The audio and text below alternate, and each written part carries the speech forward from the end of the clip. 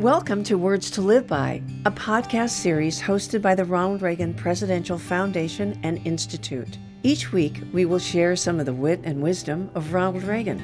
In essence, Words to Live By, made up of radio addresses and speeches he delivered from the 1960s through the 1980s. While the 2024 election is still 15 months away, Republican candidates are entering into the fray faster than Clayton Kershaw can throw strikes, which begs the question, so how did Reagan do it? What was his strategy? What was on his mind? In this podcast, we'll listen to some of his strategic speeches related to his 1980 campaign. Yeah, as you know, he was also a candidate in 1976 and marginally in 1968. But today, we're going to focus on 1980. And well, do you remember why he ran? Let's listen. During the summer and fall of 1980, there were many problems facing our nation. The tragic neglect of our military establishment, high unemployment and an ailing economy, the continuing expansion of communism abroad, the taking of more than 50 American hostages in Iran. But to me, none was more serious than the fact America had lost faith in itself. And here's why he believed he was qualified after leading the state of California for 8 years. It's not easy for me to boast, but during those 8 years in Sacramento, I think we made the state government less costly, smaller, and more businesslike.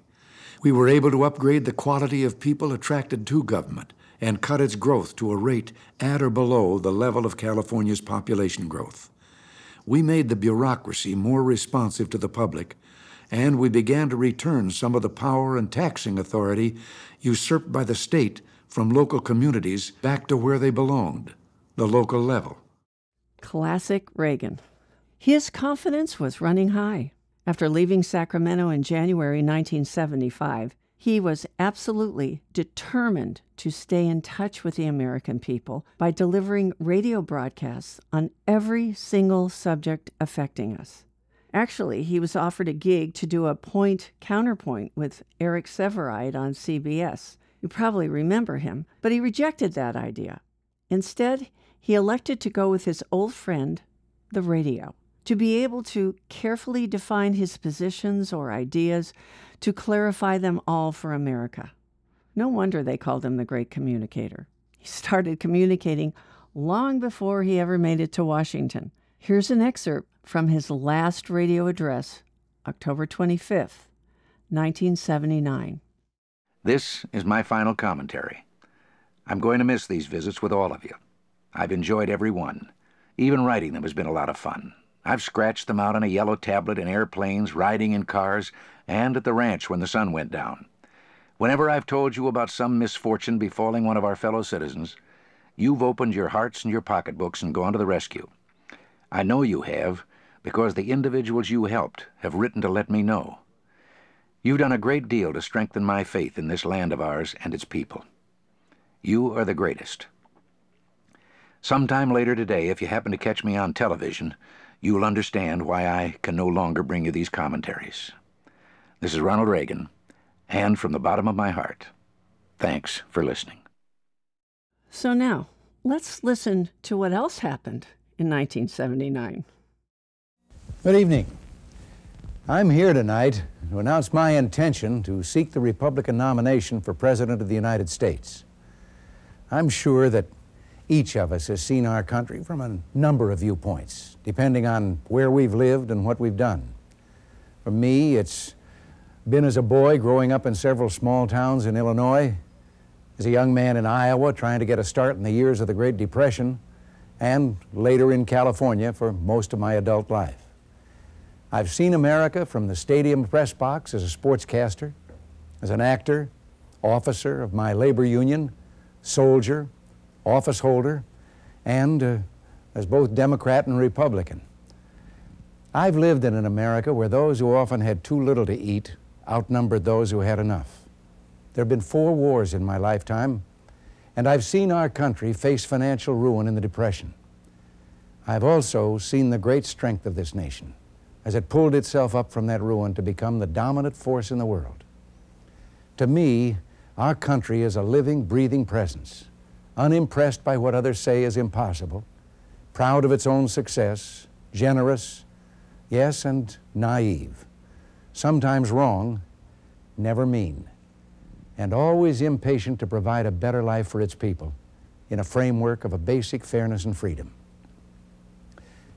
You know, someone once said that the difference between an American and any other kind of person is that an American lives in anticipation of the future because he knows it'll be a great place. Other people fear the future as just a repetition of past failures. Well, there's a lot of truth in that. If there's one thing we're sure of, it is that history need not be relived, that nothing is impossible, and that man is capable of improving his circumstances beyond what we're told is fact. Now, there are those in our land today, however, who would have us believe that the United States, like other great civilizations of the past, has reached the zenith of its power, that we're weak and fearful, reduced to bickering with each other, and no longer possessed of the will to cope with our problems. Much of this talk has come from leaders who claim that our problems are too difficult to handle. We're supposed to meekly accept their failures as the most which can humanly be done. They tell us we must learn to live with less and teach our children that their lives will be less full and prosperous than ours have been, that the America of the coming years will be a place where, because of our past excesses, it will be impossible to dream and make those dreams come true.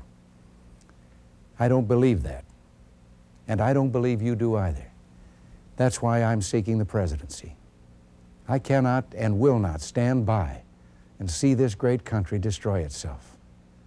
Our leaders attempt to blame their failures on circumstances beyond their control, on false estimates by unknown, unidentifiable experts who rewrite modern history in an attempt to convince us our high standard of living, the result of thrift and hard work, is somehow selfish extravagance, which we must renounce as we join in sharing scarcity.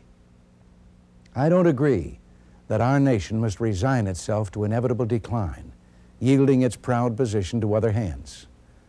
I am totally unwilling to see this country fail in its obligation to itself and to the other free peoples of the world.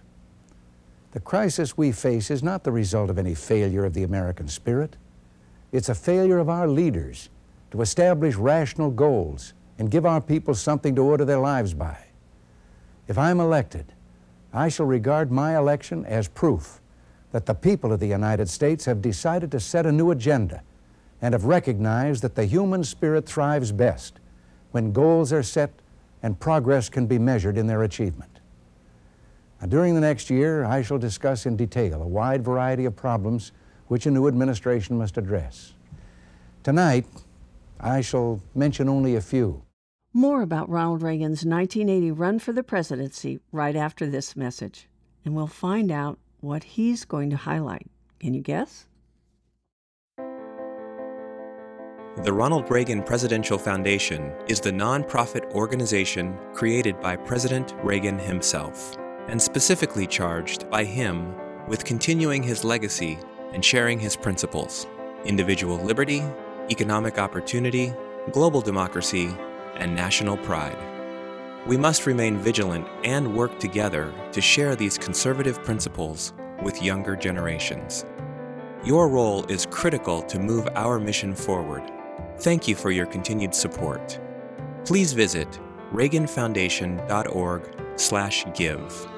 That's reaganfoundation.org/give. Now, back to the story. Before I go back to his announcement, here's part of his thought process. I wanted to be president, but I really believed that what happened next wasn't up to me. It was up to the people. If there was a real people's movement to get me to run, I said I'd do it. But I was going to wait and see. Finally, there were so many people calling me, asking me to run against Carter, I said I'd do it. As the campaign for the presidency got underway late that summer in 1980, Americans for a second year in a row were trying to cope with the ruthless effects of double-digit inflation, which was eating away at their savings, their paychecks, and their way of life like a horde of locusts. Interest rates were over 15%, depriving millions of American families of a chance to buy a home. In countless communities, the unemployment rate, like inflation and interest rates, was in double digits. Militarily, our nation was in danger of falling behind the Soviet Union. The Soviets were modernizing their fleet and their ground and air forces on a massive scale, I was told. Yet on any given day, up to half the ships in our Navy couldn't even leave port because of a lack of spare parts or crew, and half our military aircraft couldn't fly for lack of spare parts. The overwhelming majority of our military enlisted personnel were high school dropouts. We were told there was a malaise in our nation, and America was past its prime. We had to get used to less, and the Americans were responsible for the problems we faced. We were told we would have to lower our expectations. America would never again be as prosperous or have as bright a future as it once had. Well, I disagreed with that. Yes, we had problems in 1980, a lot of them of our own making back in Washington. But I disagreed with those who said that the solution was to give up and be satisfied with less. I saw no national malaise. I found nothing wrong with the American people. We had to recapture our dreams, our pride in ourselves and our country, and regain that unique sense of destiny and optimism that had always made America different from any other country in the world. If I could be elected president, I wanted to do what I could to bring about a spiritual revival in America. Remember the misery index? President Carter had come up with the idea to attack Gerald Ford. What he had done is he added together the rates of inflation and unemployment. At one point, it was around 12%, but by the time Carter left office, it was more than 20%. And by 1980, Carter never ever mentioned it again. So let's get back to the president's announcement. He's going to give some details, so let's listen. No problem that we face today can compare with the need to restore the health of the American economy and the strength of the American dollar. Double-digit inflation has robbed you and your family of the ability to plan. It's destroyed the confidence to buy, and it threatens the very structure of family life itself as more and more wives are forced to work in order to help meet the ever-increasing cost of living. At the same time, the lack of real growth in the economy has introduced the justifiable fear in the minds of working men and women who are already overextended that soon there will be fewer jobs and no money to pay for even the necessities of life. And tragically, as the cost of living keeps going up, the standard of living, which has been our great pride, keeps going down. The people have not created this disaster in our economy. The federal government has. It has overspent, overestimated, and overregulated. It has failed to deliver services within the revenue it should be allowed to raise from taxes. In the 34 years since the end of World War II, it has spent $448 billion more than it has collected in taxes. $448 billion of printing press money, which has made every dollar you earn worth less and less. At the same time, the federal government has cynically told us that high taxes on business will in some way solve the problem and allow the average taxpayer to pay less. Well, business is not a taxpayer. It is a tax collector. Business has to pass its tax burden on to the customer as part of the cost of doing business. You and I pay the taxes imposed on business every time we go to the store. Only people pay taxes, and it is political demagoguery or economic illiteracy to try and tell us otherwise. The key to restoring the health of the economy lies in cutting taxes. At the same time, we need to get the waste out of federal spending. Now, this does not mean sacrificing essential services, nor do we need to destroy the system of benefits which flow to the poor, the elderly, the sick, and the handicapped. We have long since committed ourselves as a people to help those among us who cannot take care of themselves. But the federal government has proven to be the costliest and most inefficient provider of such help we could possibly have. We must put an end to the arrogance of a federal establishment which accepts no blame for our condition, cannot be relied upon to give us a fair estimate of our situation, and utterly refuses to live within its means. I will not accept the supposed wisdom which has it that the federal bureaucracy has become so powerful that it can no longer be changed or controlled by any administration. As president, I would use every power at my command to make the federal establishment respond to the will and the collective wishes of the people. On the foreign front, the decade of the 1980s will place severe pressures upon the United States and its allies.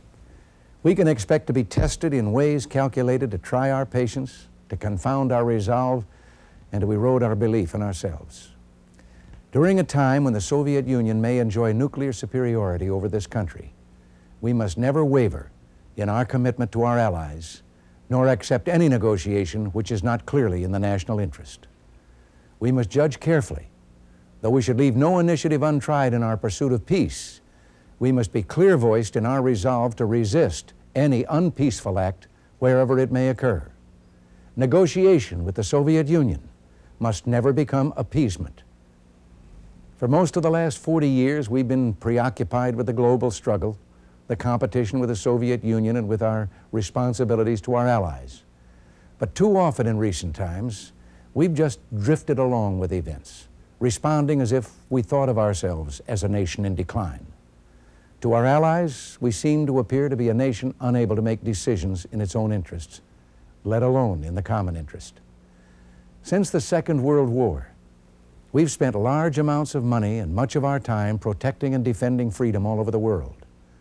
We must continue this, for if we do not accept the responsibilities of leadership, who will?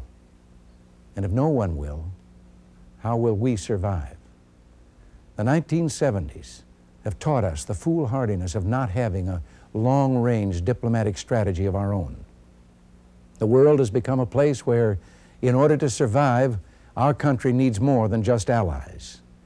It needs real friends. Yet in recent times, we often seem not to have recognized who our friends are. This must change. It is now time to take stock of our own house and to resupply its strength. But there remains the greatness of our people, our capacity for dreaming up fantastic deeds and bringing them off to the surprise of an unbelieving world. When Washington's men were freezing at Valley Forge, Tom Paine told his fellow Americans, "We have it in our power to begin the world over again." We still have that power. We, today's living Americans, have in our lifetime fought harder, paid a higher price for freedom, and done more to advance the dignity of man than any people who ever lived on this earth. The citizens of this great nation want leadership, yes, but not a man on a white horse demanding obedience to his commands. They want someone who believes they can begin the world over again. A leader who will unleash their great strength and remove the roadblocks government has put in their way. I want to do that more than anything I've ever wanted. And it's something that I believe with God's help I can do. I believe this nation hungers for a spiritual revival, hungers to once again see honor placed above political expediency, to see government once again the protector of our liberties, not the distributor of gifts and privilege.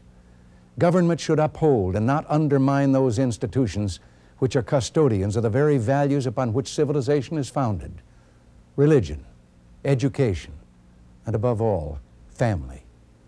Government cannot be clergyman, teacher, and parent. It is our servant, beholden to us. We who are privileged to be Americans have had a rendezvous with destiny since the moment in 1630 when John Winthrop, standing on the deck of the tiny Arbella off the coast of Massachusetts, told the little band of pilgrims, "We shall be as a city upon a hill. The eyes of all people are upon us, so that if we shall deal falsely with our God in this work we have undertaken, and so cause him to withdraw his present help from us, we shall be made a story and a byword throughout the world." A troubled and afflicted mankind looks to us, pleading for us to keep our rendezvous with destiny, that we will uphold the principles of self-reliance, self-discipline, morality, and above all, responsible liberty for every individual, that we will become that shining city on a hill. For our country's future, I pledge you my every effort. I ask for your prayers and your support. I believe that together we can keep this rendezvous with destiny. Thank you, and good night. Thank you for listening. For more information on the Ronald Reagan Presidential Foundation and Institute, including information on how to become a member, information on upcoming exhibits at the Reagan Library, and more information on the legacy of President Reagan, please visit reaganfoundation.org. And don't forget to like and follow the Reagan Foundation on all social media platforms.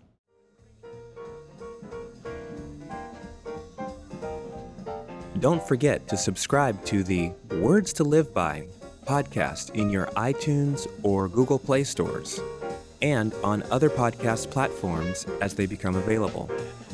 New episodes of Words to Live By come out every Tuesday.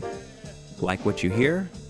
Check out our A Reagan Forum podcast featuring great speeches delivered at the Reagan Library. New episodes drop every Thursday.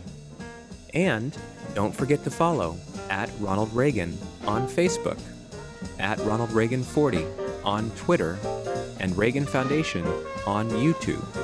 Also, search for us on SoundCloud and Stitcher.